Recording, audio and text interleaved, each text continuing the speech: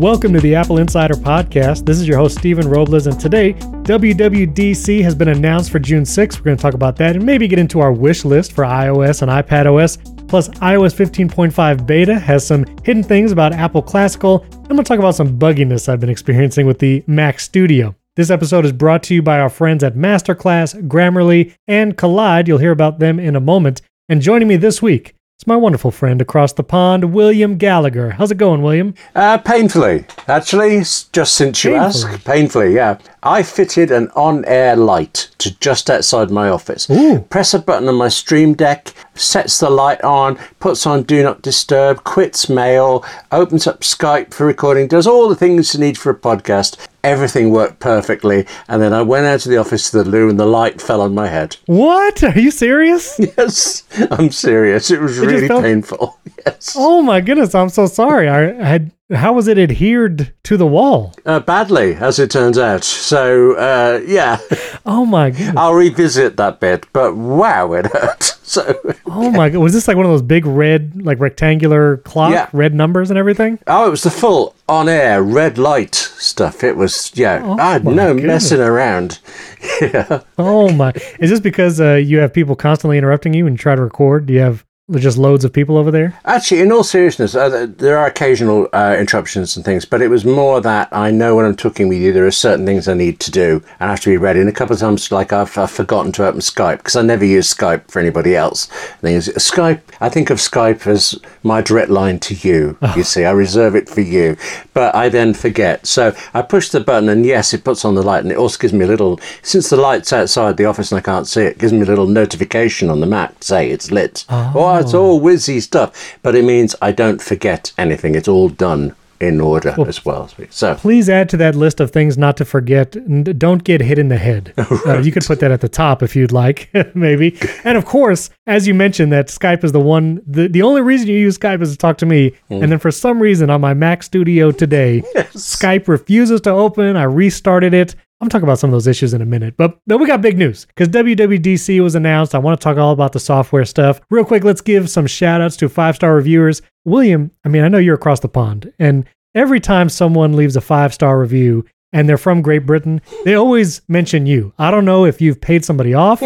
I don't know if there's some kind of unspoken rule that they have to mention your name whenever they rate it. I don't know, but everyone mentions you. So just every time you hear that someone is from Great Britain, know that they mentioned you specifically in their review, William. I hope that helps the head hurting. Thank you. We stick together. That's what it is. That's right. No, we're not. We're an incredibly divided nation. But there you go. Other than that, we stick together. Well, I just want to say, just don't get a big head from all these compliments because that'll be a larger target for your on-air clock to hit next time. So don't do that. I wish I'd thought of that. In fact, I have thought of that. I'll use that one later. Thank you. Okay.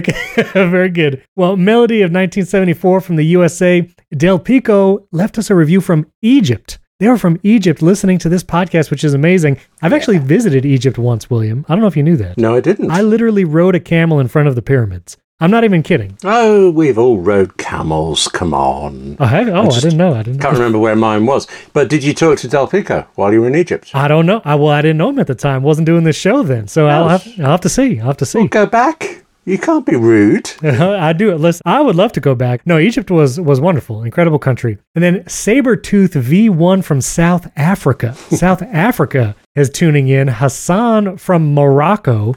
That's 3 African countries in 1 week of 5-star reviews. That's amazing. That's very cool. Then Mr. BK's Finest. I don't know what that means. I'm sure that's a reference. But he's from the USA. Fruit-based car from Great Britain.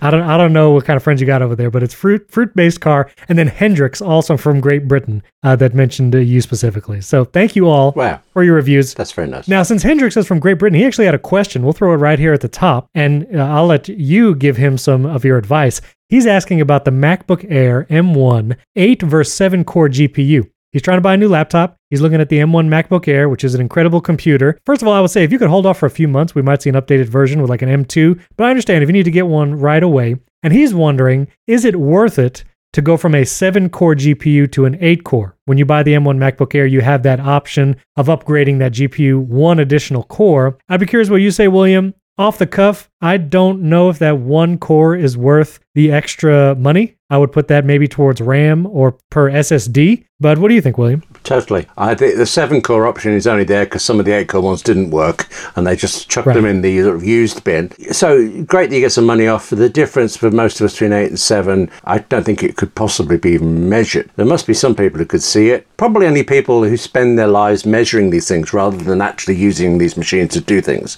So I'm with you on all of that. Wait if you can. Go for 7. Spend the money on the RAM and the storage. Very good. Absolutely. Very good. And before we go into all the news, William, I just sent you a picture in Slack. Ooh. And I wanted proof. I wanted someone else to corroborate this picture of me on a... What did I just send you, William? It's a photograph of you on...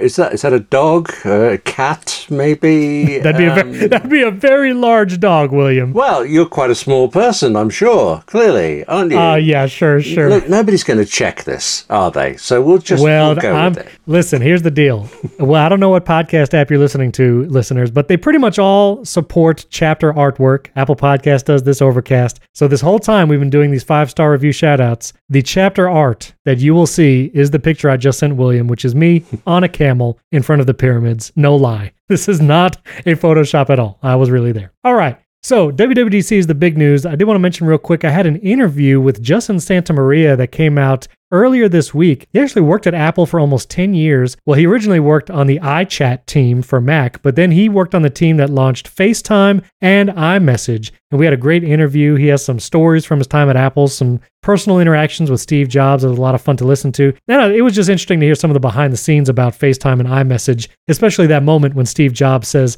FaceTime will be open standard and everyone will get to use it. And let's just say 12 years later, it's not the case. You can send a link to Android people to join a FaceTime call, but it is not an open standard. So check out the interview. I'll put a link in the show notes. That was a lot of fun. All right, William, WWDC, the invites went out. It is happening starting June 6th. June 6th through June 10th. The keynote typically happens on Monday, most likely 1 Eastern, 10 a.m. Pacific, Monday, June 6th. That is when Apple will be announcing all of the software updates, iOS, iPadOS, tvOS. It is a virtual live stream. Once again, they have not gone totally in person, but I will say that the day of the keynote, June 6th, they are actually hosting a special day for some developers and students who probably are competing in some of those Swift competitions can actually come and watch the keynote and State of the Union videos on Apple's campus in the Steve Jobs Theater. So it's not really in person. They're not inviting press, not going to be a ton of people, but this will be the first time there's anyone physically present for an Apple event like this.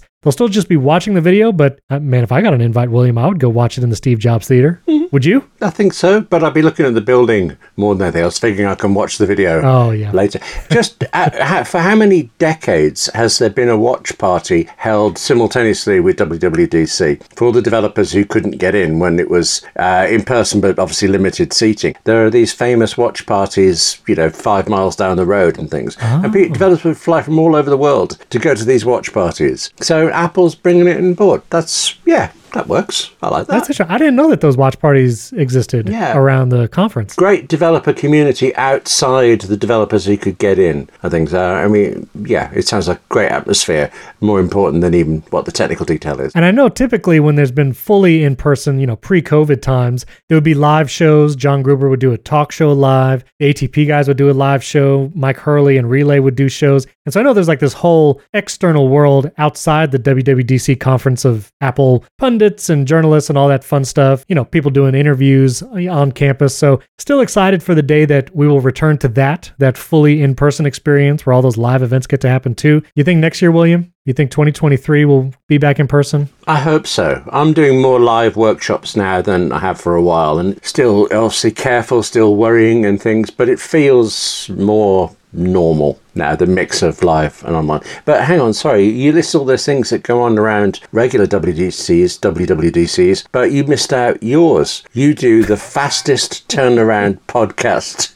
episode of them all. Oh, thank you. That's very kind of you. I take special joy in trying to get a recap episode whenever there's a special Apple event to get that recap podcast out ASAP. Again, thanks to Ferrite, the app for iPad where I edit all my shows because I can do it super fast. And then once the episode is up, I frantically try to refresh the feed in Apple Podcasts and see how quickly it can hit. So it's a little game I like to play every Apple event. This episode is brought to you by Grammarly. Listen, maybe you're planning for the rest of 22, you're doing things for your job or you're doing content creation work. Well, having a tool like Grammarly helps you work and plan more effectively and communicate well. That's so critical. Even if it's just an email to your team or you're making a cover letter trying to apply for jobs, Grammarly can help you communicate properly and effectively. It's more than just a spelling and grammar checker. It's an all-in-one writing tool that allows you to clearly and effectively communicate your ideas. It's free to download. You can integrate it into your daily life. You can use it in things like Gmail, do the browser extensions. It's really everywhere. I actually use Grammarly every single week when I do the Apple Insider articles for the podcast. I run everything I write through Grammarly, and it helps so much. Not only catching typos, but helping me change passive voice to active voice, checking for commas, removing unnecessary commas. And I love that tone detector and formality level, especially if you need to, again, write a communication email or you're applying for a job. Grammarly can really help you out. Make sure you're clear and assertive in your emails with those tone adjustments. You can rewrite hard-to-read sentences more clearly. Grammarly Premium's full-sentence rewrites help you effectively convey your ideas and avoid miscommunication. That's a big deal. And Grammarly Premium's clarity suggestions simplify sentences to get your point across faster. So get through those emails and your work quicker by keeping it concise, confident, and effective with Grammarly. Go to grammarly.com/Apple Insider. Sign up for a free account. You can use it totally for free. And then when you're ready to upgrade to Grammarly Premium, get 20% off for being an Apple Insider listener. That's 20% off at Grammarly, GRAMMARLY.com/Apple Insider for 20% off. Our thanks to Grammarly for sponsoring this episode. But I want to know, William, some of the things maybe that are on your wish list for the different operating systems. We're going to see updates to everything. Apple always goes through the whole lineup: iOS, iPadOS, macOS, tvOS. Hopefully we're going to see some HomeKit or smart home things that come at WWDC. I just have a few things I want to mention on my wish list. I actually did an interview with a friend of the show, Fernando Silva. We kind of talked about our iPad OS wish list, some of the things we hope to see there. And so I'll mention those here as well. For iPhone and iPad specifically, I would really love to be able to mark iMessages as unread. My goodness, I've wanted that feature for a long time. I know a lot of other people have. That's iPhone and iPad. I would also like to see some formatting in iMessage, like bold and italic. Would you use that, William, if you could like bold or italicize some things? No, actually, probably not. You never put asterisks around a word to like emphasize it to your reader? No, because my very first editor told me off for using exclamation marks, and he said the reader should exclaim, not the writer. So since then, I've always been make the words exciting enough that it's clear what's bold. I think if you rely on extra emphasis, bold, or even ugly, underline, you're one step away from using emoji, and then, you're lost completely. Wait. Okay, first of all, this might turn into a whole philosophical discussion about whether or not to emphasize words so the reader knows. You have to use exciting enough words so they don't need emphasis. Okay. Yeah. But are you saying, William, you don't use emoji either? No. Like none? None. Never. William. A winking smiley face can communicate a lot. The smirk, I use the smirk all the time on Twitter and on iMessage. What is the vendetta against the emoji? Smirking is bad for your health. That's all I can say to you. Dropping a clock on your head is bad for your health. I think using emoji is plenty fine. Yeah, fair enough. What? You just don't like it? Yeah, I think in text, I write all the time, and I'm a script writer, so dialogue is just the thing I love the most in writing. And so messages and emails and things, it's me talking with someone, it's dialogue, and I never stop in a real conversation to go hashtag upside down bracket 2 colons dash or something like that. I never describe an emoji, so I never use them. There you go. I'm going to be communicating to you strictly in emoji from now on in Slack. Yeah, let's see how well that goes. I want to see if you can interpret my messages there. Okay, well, this is a startling revelation. I'll have to recover a little later. Some other things I would hope for: clipboard management built in. I doubt this will come to iPad or iPhone, but maybe Mac would give us a built-in clipboard manager where you can see the last 50 to 100 things you've copy and pasted. I use Pastebot for that now. It works great, but I would love for Apple to take a crack at a first-party version of that. On iPad specifically, multi-app audio devices. I've been banging that drum for a while, but basically where multiple apps on iPad can use like a USB microphone as the input. Right now, only one app at a time can use it. On iPhone and iPad, interactive widgets I think would be good, where you can like add a task in the Things widget without having to open the app, or maybe interact with other apps just from the widget, like play pause on a podcast widget, like from Overcast or Pocket Cast without having to open the app. I think that'd be great. great. I think the Mail app across all the devices needs a major overhaul. It works fine, but things like adding an attachment is still pretty obscure for people who don't know how to do it. Being able to snooze emails across services and let Apple handling the snoozing in the background, syncing that over iCloud, I think would be a great feature. So I think Mail needs overhaul. So does contacts and calendars, let's be honest. A standalone password app on all the platforms. We've talked about that before. And I don't think this is coming, but multi-user support on iPad, especially for like kids shared devices, I think would be pretty powerful. So those are some of my wish list things. Also shortcuts improvements on Mac, just overall. But I don't know, William, what are some features that you would hope Apple brings WWDC time? Well, no. You're not going to go away from this, though. You can't just throw these out. I think, Okay. Most of the ones you said there about the Mac, basically, you want Apple to Sherlock some very good third-party developers. I mean, I use Pastebot, I use Alfred, I also use Keyboard Maestro for the clipboard manager stuff in different places. What else is there? It just seemed like passwords managers. What's wrong with good old 1Password and things? Well, you would have them be destroyed.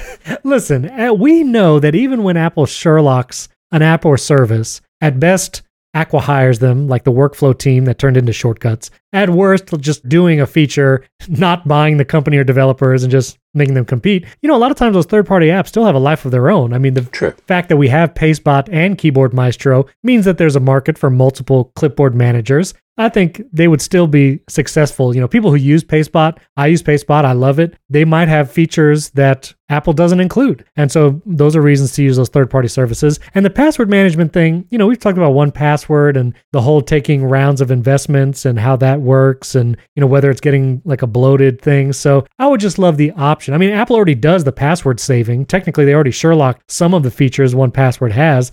I would just like to see Apple move those features into a standalone app to make it a little easier to access and manage those logins. So that makes sense. That's mainly what I'm looking for. Yeah, I'm persuaded there. Okay. What about you? Well, maybe it's just a lack of imagination on my part, but everything I want is really quite small. You mentioned adding attachments in email, but I actually think detaching attachments is a problem. I have to show people sometimes to use where you hover the mouse to get the extra controls and tell them to choose save all, even if there's only one attachment, because choosing save all opens a dialog box so that you choose where it's going to go and different things like that. And I find that very counterintuitive. I really like Mail. Actually, I keep going away to other apps and they break, they fall over, and Mail never does. So I keep coming back. But I would like to see more integration between Mail and I'd like to see Mail using a share sheet more. Being able to just chuck things straight into my OmniFocus to do app would be a real boon for me. That would be nice. And I love Safari's Translate feature, and I'd like there to be more languages. But it's also, I mean, it's not hard, but waiting for the URL to change so that it stops saying translation available and has a little icon that you can click and then choose from the menu, translate to English and things. When you're doing it a lot, I find it a chore. So I've actually created another Stream Deck button. I get Keyboard Maestro to look for that icon, and when it sees it, click it, and when it sees the menu pop up, click on translate to English for me. And can I just have a keystroke? Sorry, Safari, God, this is the one. This is all. Please, I beg for this. I love tab groups. Yes. If I didn't already like Safari, tab groups would be the thing that locks me into it. I think it's great. Except, unless you please know better than me, the number of times I can't find a tab because I don't know which group it's open in, and I have to go through every single group, usually to find out what is making this noise. Safari shows that little icon on the tab. Well, yeah, but if you can't see that tab because you're in a different group, it's a slog to find your way through. So one button, please, to show all tabs, or let me search all tabs. That's what I would like. That's okay. And then I'd be happy. That is very good. I'm still getting used to tab groups. I'm using them more and more, and I have to remember not to close tabs in a group. Like I now have a tab group that has all the pages I need to publish this podcast. So in this tab group, I'll have our podcast host, I have the Apple Podcast dashboard, I have our sponsors, I have spreadsheets that I put info in. So I have all those tabs set. But my habit in the past has always been, as I accomplish a task, I'll close the tab that I no longer need it. But with a tab group, I'd be messing myself up. Then that tab is not going to be there the next time I need it. So I'm trying to get in the habit of using those tab groups, but not closing them constantly and messing up the group. I'm having a weird, I'm sure it's my system, but I keep finding that tabs I have closed do reopen. I go to another Mac or something and they're back. And it could be from weeks ago, they're suddenly there. And more annoyingly, I open a new tab and it immediately closes. I think something is syncing wrong somewhere and I don't know what to do about it. I'm so wedded to tab groups that, again, I have another button on my Stream Deck that takes me straight to all my Apple Insider groups, all my 58 keys things. Ooh. And it would be nice if you could work that in a more reliable, easier way, but it works most of the time and it's a lifesaver. Oh, so I like that Stream Deck integration. I'm gonna have to look into doing that. And I will say I agree. There's been some weird syncing with bookmarks in Safari also. I have a bookmark folder titled Video for all my video project stuff, and I like my bookmark folders to be in alphabetical order.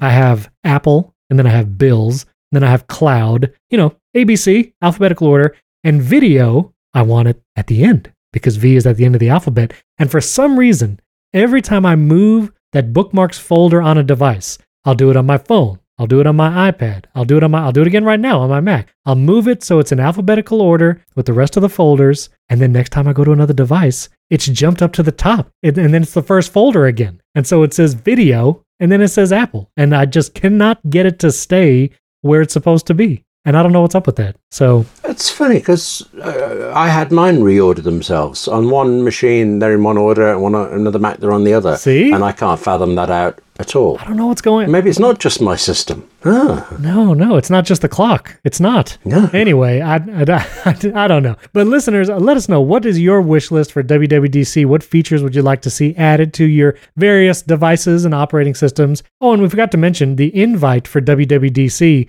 It is a very mysterious Swift logo. It's like a very all black invite. You see a slightly embossed Swift logo and then a very thin outline with multiple colors, kind of reminiscent of the M1 color scheme. And the amount of comparisons to the Hunger Games Mockingjay has been incredible. Many, many memes for that. And I just want to know, William, did Apple know everyone was going to be making that comparison? And did they do it on purpose? Or were they like, don't? And once it went out and they saw all the memes, they were like, we should have thought of that. I want to know. What do you think? You think they did it on purpose? Strong chance that we're going to see a Hunger Games TV series announced for Apple TV+. I could see that being the key part of the keynote, building up to that. That's brilliant, William. Yeah. That's the best theory I've heard yet. Brilliant. I thought that they were going to announce a battle royale fight to the death of all tech podcasters, weapons of choice being microphones and boom arms, and the last person standing would be featured in Apple Podcasts for a year. I thought maybe that's what they would be announcing. Yeah. Or maybe it would be the battle royale of developers, and their app would be featured in the App Store for a year. I don't know. No, I don't know. So, how are you feeling? You're really into these theories. You're really into these theories, I see. So anyway, listeners, I'd also love to hear your theories about this WWDC invite and what this mysterious Swift logo means. I mean, it could just be Swift because that's what Apple wants you to program their apps in. But anyway, also on the heels of the WWDC announcement, iOS 15.5 beta was released. Not any huge features here, no new features announced, but in the code of the release, there are multiple references directly to Apple Classical. It's mentioned by name. Previously, this was only found in like the Android builds of Apple Music, but now it's actually in this iOS 15.5 beta. It seems like Apple Classical is coming soon. WWDC, it might be one of the big announcements during the event. Just to remind you, they bought the classical music app and service Prime Phonic. Apple acquired them, again, with the intention of making a classical-specific music service. Me being a fan of classical music, I'm excited for the standalone app. I'm very curious how they actually display quote-unquote albums and tracks of these classical pieces, where it actually makes it easier to navigate, easier to find what you're looking for. So I'm excited for that. You looking forward to that, William? Yes, actually, very much. The very first day I went freelancing, the magazine I left, they'd given me Mahler's Fifth Symphony as recorded by the CBSO, City of Birmingham Symphony Orchestra. So 9 o'clock the next morning, I put that on. 9:01, the phone rang. I turned the volume down, but not quite off, and I did not realise the CD, do you remember CDs? It was on a loop. Yeah, For the entire day, this gorgeous piece of music was playing, but it was also making me incredibly depressed, and I was miserable. By the end, I thought, why? This is going well, and things. So I have a slightly, well, it's not love-hate, it's more love-cautious thing with classical, but the Fifth is a favourite now, so. Listen, that classical music has great effect on you. One of my favourite pieces is from Mozart's Requiem, the Lacrimosa movement, which is literally day of mourning, day of sadness, as it translates from the Latin. And I think it's because I'm dead inside. That's why it's one of my favorite pieces. But I'm very much looking forward. No. Okay, no, I can out what's the word for classical music fan? I can out enthusiast you. I think clearly. What we need to see in Apple Classical is its Sonata Mozart Sonata in C, as done by the kids from Fame. That's what I think should be there. That's definitely. Wow. It genuinely is very good, actually, but nobody remembers it. Well, now we're going to spend a few minutes just name dropping classical pieces and composers, and William and I are going to compete here. I would love to see Arvo Pärt, his Magnificat album. I want to make sure that's featured. What do you think of that, William? You ever heard of Arvo Pärt? I think you've won, really, there. Okay, all right. No more calls. Let me put a link to Arvo Pärt in the show notes, and so you know I didn't just make that up. Also, right as we recorded, the iWork suite, which is Pages, Numbers, and Keynote, Apple's Work suite, was updated. Minor updates, but they include some shortcuts features. So you can actually use Keynote shortcuts to either create or open presentations, rehearse a slideshow, or even start presenting a keynote. You can do that in shortcuts now. The Numbers shortcuts include opening spreadsheets. You can add rows to a table. Plus, you can use VoiceOver to create formulas and fill cells with autofill. I'm very curious what that shortcut is for adding rows and how well that works. I've been trying to automate some spreadsheet stuff because I actually use Google Sheets for a shared budget spreadsheet between me and my spouse. And there's not really any shortcuts to add a row that work well or consistently. So if this shortcut works, I might be using Numbers for that. I'm very curious about that. And then Pages, also updated, now has some additional shortcut support as well. So welcome updates, for sure, to the iWork suite. That I might revisit my own. I have a spreadsheet that I update twice a week or something like that. And I do it from this like a block of text, a prose text I get. And then I use Keyboard Maestro again and some regex in it to separate out all the parts, load up the spreadsheet, pop it into all the places for it. But I understood regex when I did it. I don't anymore. So if it ever goes wrong, I'm like, Regex is like, I don't know, it's like shrouded in mystery to me. You know, I'll Google it, and then, you know, I'll end up on some like Stack Exchange forum, and it says, just do this for the regex, and it'll work great. And sometimes it works. Yes. Sometimes, I don't know, I summon a Balrog. Like, I don't know what's going to happen when I use regex. It's a little mysterious to me. I'm dropping a lot of references today. I feel pretty good about that. I just want to state that. Yeah. Regular expressions. I keep go straight. I like the hip regex user I am. I just call it reg, really, but it is regular expressions, and I'm amazed how useful it is and how often it turns up in shortcuts and things. Absolutely. I feel like I don't want to knock myself too much here, but it's right at the cusp of my interest / understanding. I like messing around with this stuff, especially if it means I don't have to write anything for a bit. But there comes a point when I come back to the writing, and regex is right on the horizon of that for me. Yeah, it is very useful, especially in shortcuts. I have a shortcut that formats all the show notes from the shared Apple Note that we have, makes it into HTML, adds sponsors and all that, and regex is a big part of that, you know, being able to find and replace certain things. So you see, you knew it already. There you go. Oh, yeah. /n/n, something about a paragraph break. I've got that on a t-shirt, you know, it's... That could be our first merch, William. Just /n. That'd be great. That's a good t-shirt. A basic Apple guy. I'd love to see a /n shirt. This episode is brought to you by Masterclass. Masterclass is where you can learn from the world's best minds anytime, anywhere, and at your own pace. You can learn about film scoring from Hans Zimmer, who just won an Oscar, you know, for the Dune soundtrack. You can learn about space from astronaut Chris Hadfield and Neil deGrasse Tyson, negotiating from Chris Voss, that's one of my favorite courses, and even MKBHD, tech guy on YouTube, he's actually going to have a masterclass very soon as well. Masterclass has over 100 classes from a range of world-class instructors, and that thing you've always wanted to do is closer than you think. Masterclass is great because every course looks incredible. It's beautiful cinematography, audio, all of that. And each lesson, if you do a class, they're usually broken up into like 10 or more lessons. Each lesson is about 10 to 15 minutes long. Great to do on a lunch break or binge an entire class in an evening, and you can hear from, again, some of the best minds. Samuel L. Jackson also has a class. I recommend that one. You can watch or listen on any of your devices. They have apps for Apple TV, for iPad. You can watch in the web, or I actually like to watch on my phone, and then you can actually switch it into audio-only mode and listen to it like it's a podcast, like you're listening right now. And they also have high-quality downloads. If you do something like a cooking class, you can get those high-quality PDFs that are basically like a cookbook. Again, I highly recommend you check out Masterclass. You can get unlimited access to every Masterclass, and as an Apple Insider listener, you get 15% off an annual membership. And you want to do the annual because then you can access all the classes, watch as much as you want.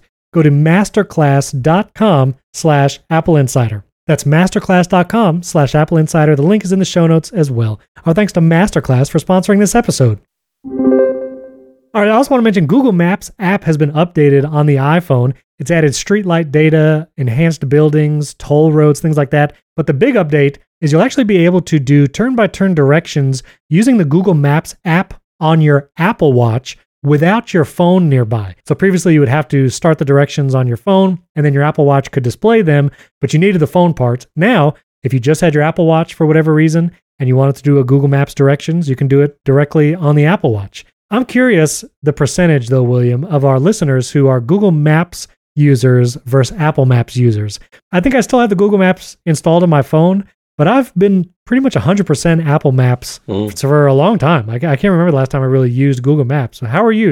Are you a Google Maps guy or are you still on Apple Maps? I'm Apple Maps, and I can remember the last time I used Google Maps. I had to get to an appointment somewhere and Apple Maps let me down. It took me to the middle of a field next to something. And I opened up Google Maps and I found it so incredibly frustrating. That is... To tell it, yes, that is where I want to go. Now please go. Where's the go button? I really struggled. And then I think I accidentally knocked the phone and it started working, and it took me to a different wrong place. So all in all, the experience on neither was great, but I was somewhat less chagrined about the Google Maps thing than I was the Apple one. So I stick with Apple. I will say I did visit England once, actually. Spent about 10 days over there. We still talk about you. Yeah. Yeah, thank you. But this was back in 2013, I think. It was 2013. So Apple Maps was not super mature. And I remember trying to navigate the streets of rural England. It was not useful. Apple Maps failed many, many times. And I remember in that situation, Google Maps, because especially you guys over there, you get a lot of one-way streets. You got a lot of those, the circle things, roundabouts. Right. Roundabouts. Yes. You know, a lot of roundabouts. You don't know what direction you're supposed to go, and you don't know when you're supposed to get out. You don't know the direction you've got to go. That's really a very scary thought. You going the wrong way around a roundabout. I did not drive while I was there. I had a driver because I was not about to try the other side of the road. So yes, I forgot about that. Yes. Yeah, it's kind of a big deal. The wheel's on the wrong side. It's just, How many? What countries is it that drives on that side? It's you guys, and is it Australia and South Africa or Japan? What is it? What's the country that actually changed overnight? That's fascinating how they were able to do it. I can't imagine the UK being just physically able to make that kind of massive change. And obviously there were reasons for it. And it was a fascinating story. And of course I blanked on the country. So that's very useful, isn't it? I just pulled up this article. It looks like there's a lot of countries in South and Southeast Africa that drive on that side. India, left-hand traffic, and some of the surrounding countries. And then Australia, like Papua New Guinea, the Philippines, and then Japan. So there's actually quite a number of countries. It's not just a few. It was Sweden, by the way. It has suddenly come back to me. I didn't just Google it. Back in 67, apparently. September the 3rd, 1967. If I'm going to go for detail, let's have it. September the 3rd, 67. Sweden swapped from the left to the right. Wow. That was there's Google images. There's Google images of just chaos in the streets. That I imagine that would happen for sure. All right, I'll put that in the show notes. That's pretty funny. Well, I feel like we need to mention this. This keeps coming up in the news, and I don't know if we'll ever hear the end of this. But Motherboard, they're a technology journal publication. They looked at 150 police reports across an 8-month period and found that 50 of those 150 police reports were cases of women receiving notifications from AirTag that they were being followed, that they were being tracked. So they're getting those anti-tracking notifications. Now, they had a couple experts in the article, like Mary Beth Becker-Louth, which is the domestic violence community educator. She said, listen, this is nothing new. Location-based stalking is as old as GPS technology itself. It's just with the resurgence of AirTag, the popularity of any Apple product, and because of the notifications that Apple has programmed into AirTag, the prevalence seems to be increasing, but it might just be the awareness that's actually increasing. And then the EFF, Electronic Frontier Foundation cybersecurity director, Eva Galperin, said that the uptick in reports of AirTag stalking doesn't mean that the devices are spurring a rise in cases, but that the reports suggest Apple's protections are working, that people are actually getting notified that they're being tracked. Although Motherboard suggests that some people were not getting notified, even though there was rogue AirTags around them. William, I feel like we're just going to keep seeing articles like this because of the popularity. I get notifications sometimes when I drive my wife's car and I use her keys. It'll tell me AirTag following you, stuff like that. It does tell me that it is my wife's AirTag now. That was some of the updates in iOS 15.4. Oh, good. I didn't know that. Yeah, if it is a family member, you will see whose AirTag it is that's following you. But these women report, they're getting notifications, and it is usually ex-boyfriends or even ex-husbands that are trying to track their previous significant other with these AirTags, which is unfortunate. Like, that's despicable. And we are hearing about it again because they are getting those notifications on their iPhone saying something is following you. So I don't know, William, what are your thoughts on this? I mean, we're just going to keep seeing it. We are just going to keep saying it. It's what a frightening notification to get. Absolutely. Absolutely. I mean, really scary stuff. So, but the act of the following is the even more scary part. So being warned of it has got to be a good thing, even though it's horrible. If we could just stop following people, that would be great.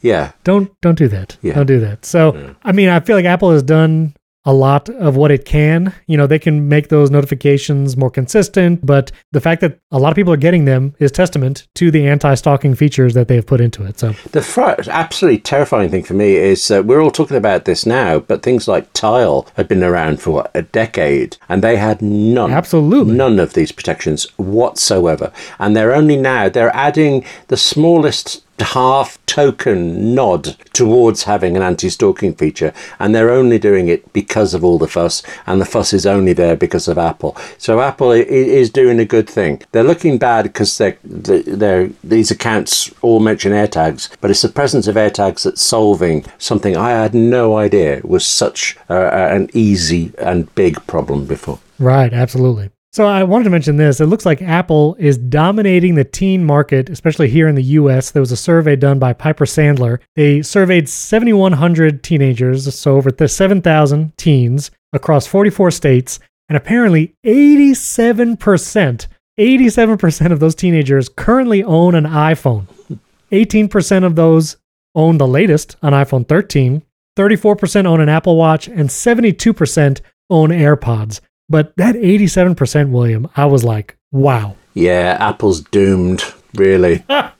Give up now. Yeah, exactly. There were other stats in the reports that said, too, like teenagers, like the desire to get one, even if they don't have one already, is just like skyrocketing. And I will attest, my son is about to turn 13. He wants an iPhone, let's be honest. So, I get it. It's a big deal. Wait, shouldn't your son be rebelling against you and going for Windows Phone or something like that? So, funny story. I do screen time settings on my kids' devices, and when it comes to web content, pretty strict on locking that down because the internet can be a little wild. But one of the websites that, when you change your screen time settings under content restrictions for a child, if you do allowed websites only, you can put the only websites that your child can visit on any of their devices. So that's the one I do. There's a bunch of websites in there. And Apple.com is put in there by default. There's like Apple.com, PBS, and I think a couple other websites. And I didn't really bother to remove those defaults because I was like, these are all fine websites. I'm not worried about PBS or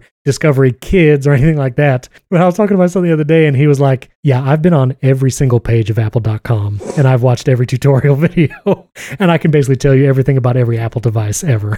And I was like, oh no. But also, I'm proud of you, son. Well done.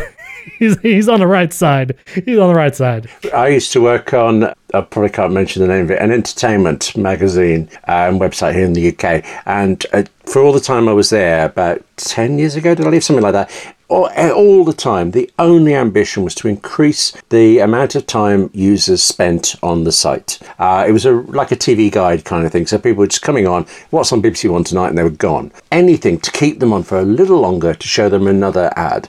And the gold standard that they told me at the time was Apple. Because here was this entertainment site, masses of detail, all sorts of things on it. And I'm making this up now, but their figure was under 30 seconds people stayed on the site. And at that time, for some reason, their figures said people stayed on apple.com for an hour.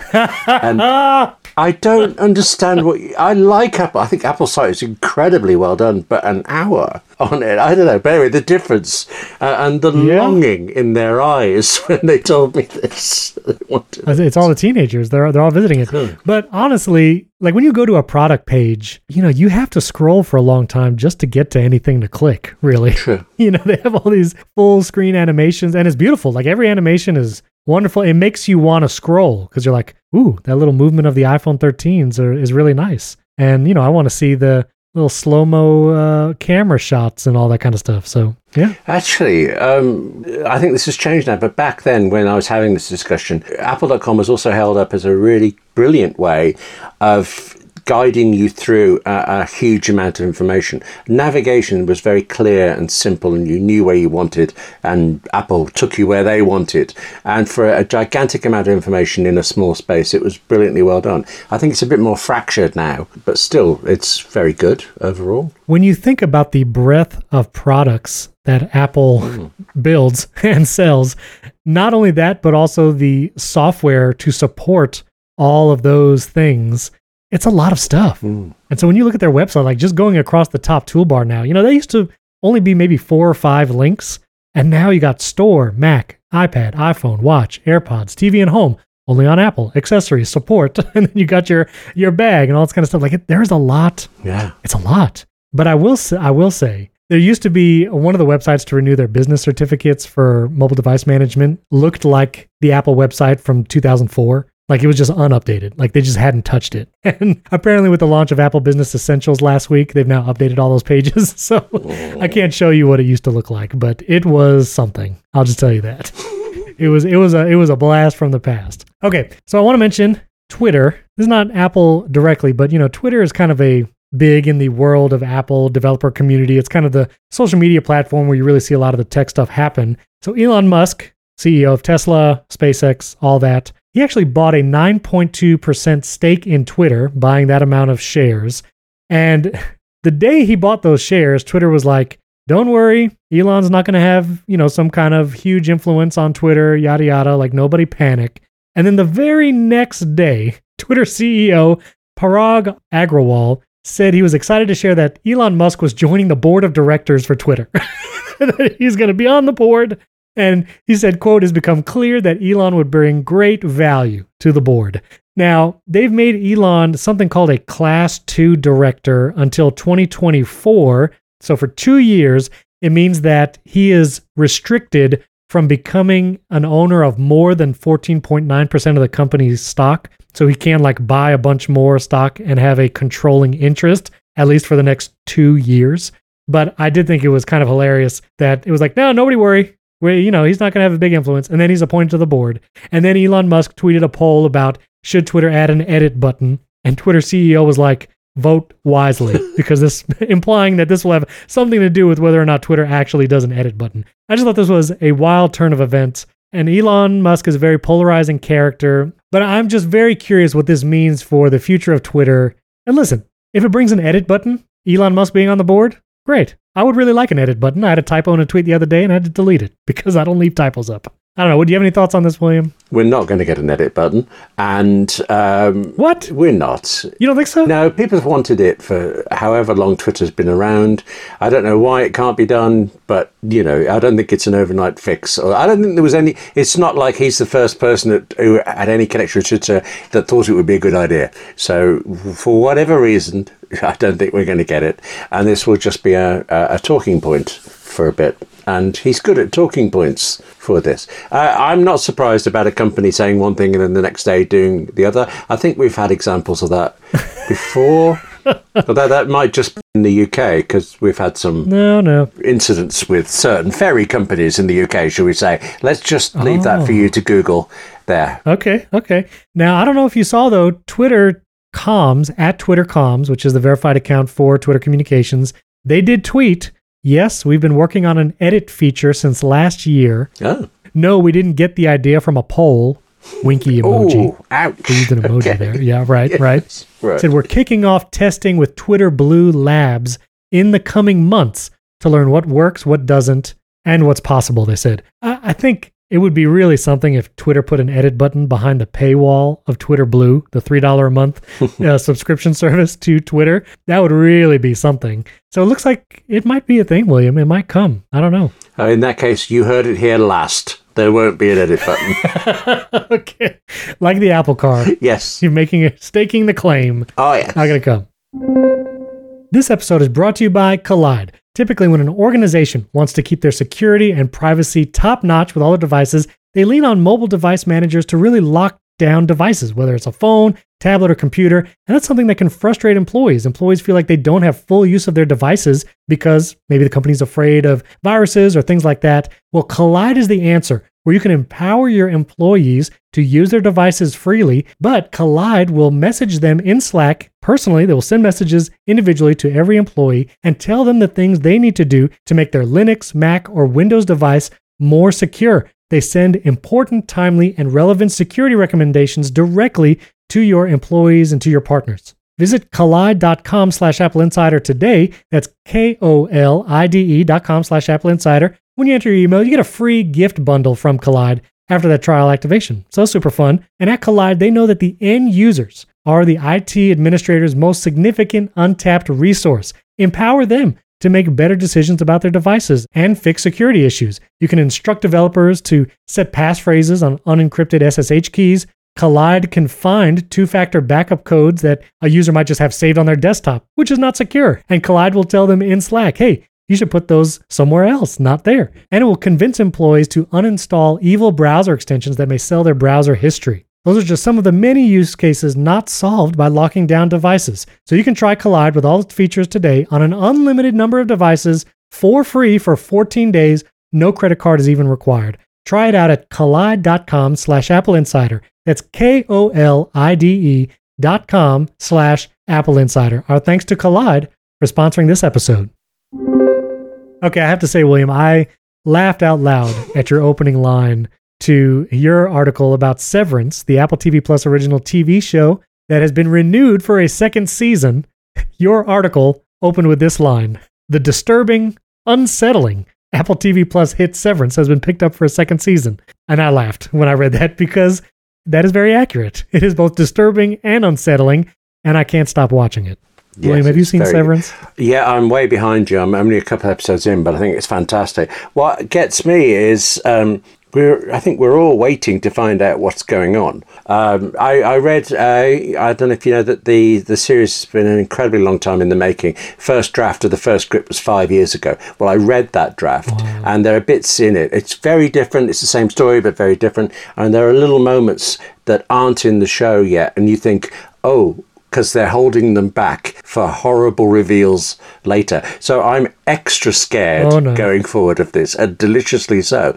But I thought it was a limited run and we would have a solution. So I was a little crestfallen at first when I thought there'd be more, because I like it, but if it's going to be padded out for too long. But so what is going on with... there are things like Severance here. Basically, yes, they've announced a second run. What they've really announced is you're not going to get the answers this time. Earlier this week, as we record this, Star Trek Picard, they put out a teaser trailer for season 3, and we're only 6 episodes into season 2. So basically, we now know that Captain Picard, he's going to survive this run.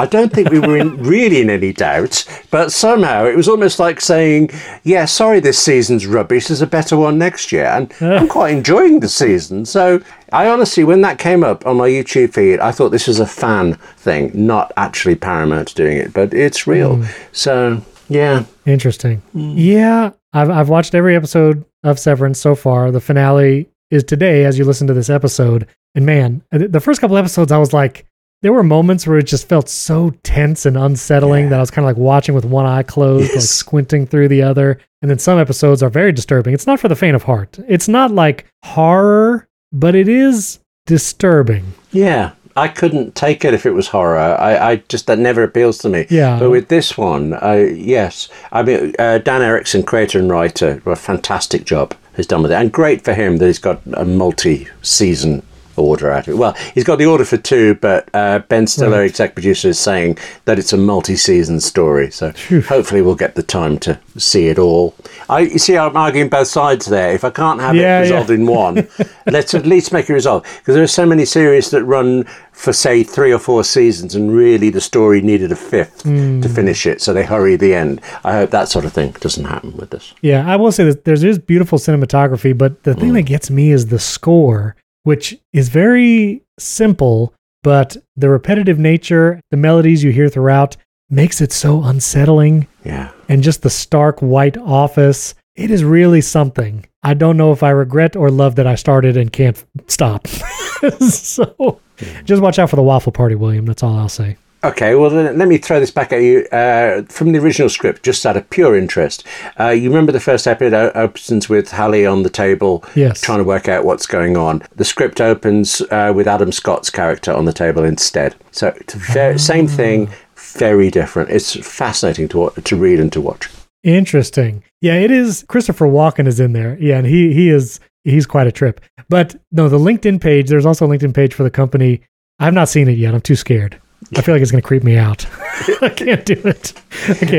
It's quite subtle, actually. There's nothing overtly terrible there, but there are videos, corporate videos, and they're right. There's something just right about them. This is a real corporation, and that's deliciously well done. Yeah. Oh, my goodness.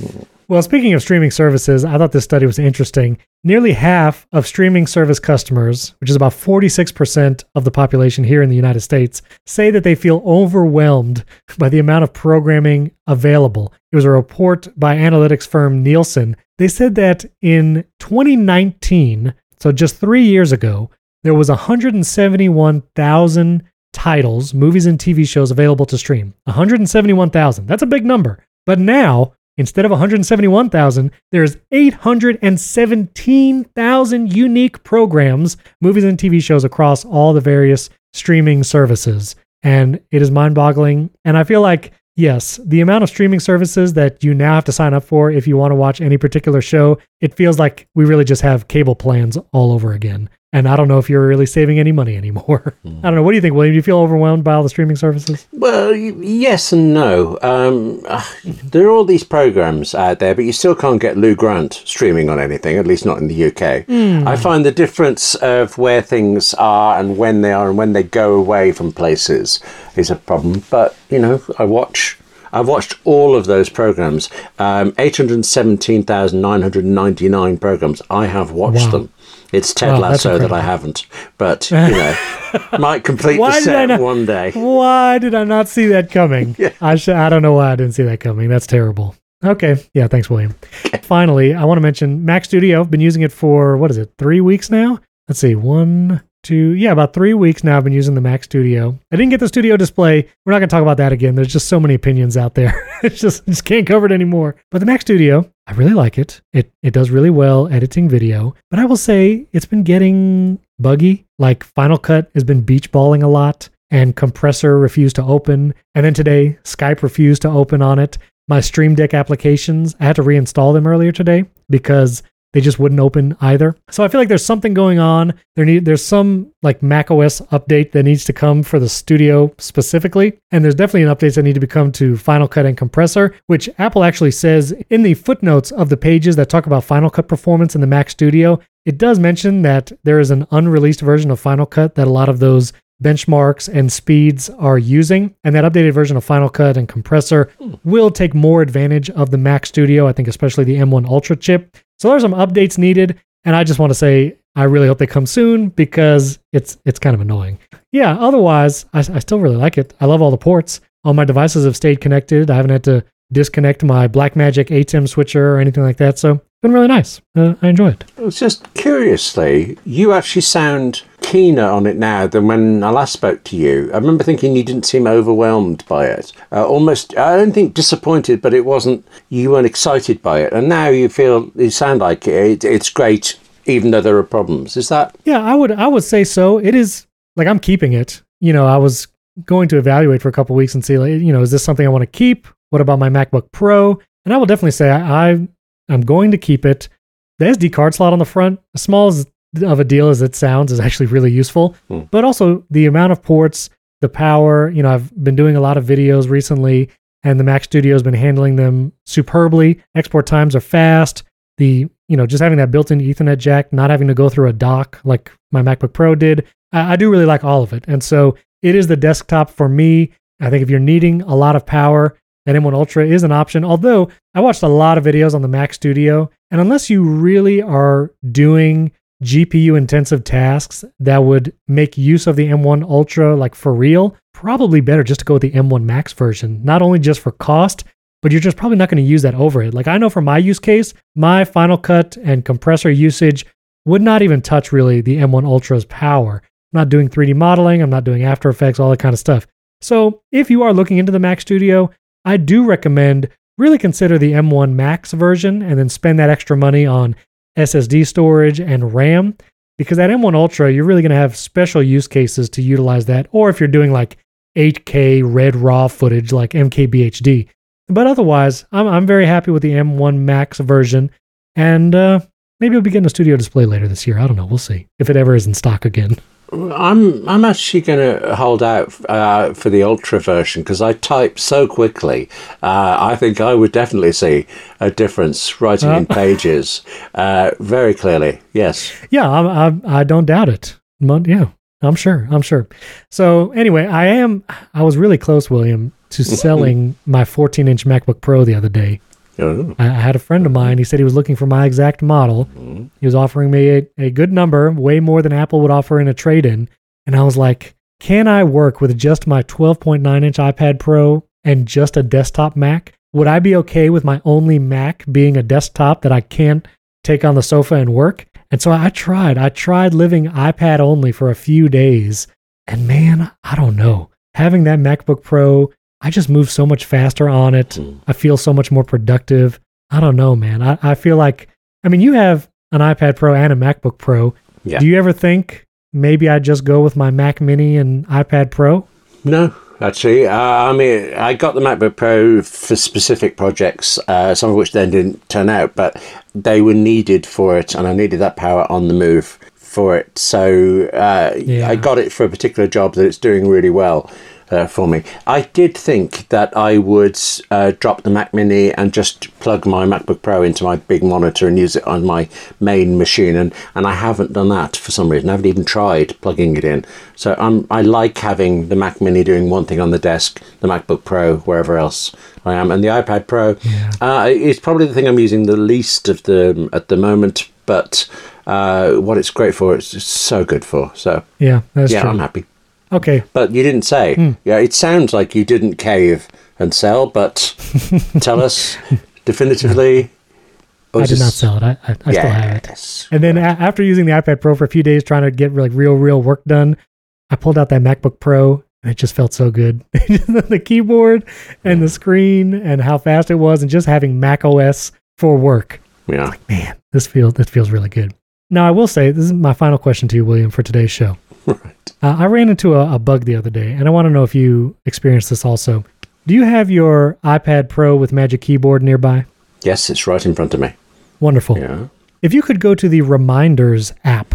Okay. Now, Reminders in iOS 15 added a feature for natural language input, meaning you could type, call William tomorrow at 2 p.m., and as you type that, you will see an autocomplete where you can tap and it will use the language you put, remind me at this time, to create the alert for you. You didn't have to go into the details of the task and like actually scroll and do the checkbox and all. You can use natural language to enter it and it would parse the details appropriately.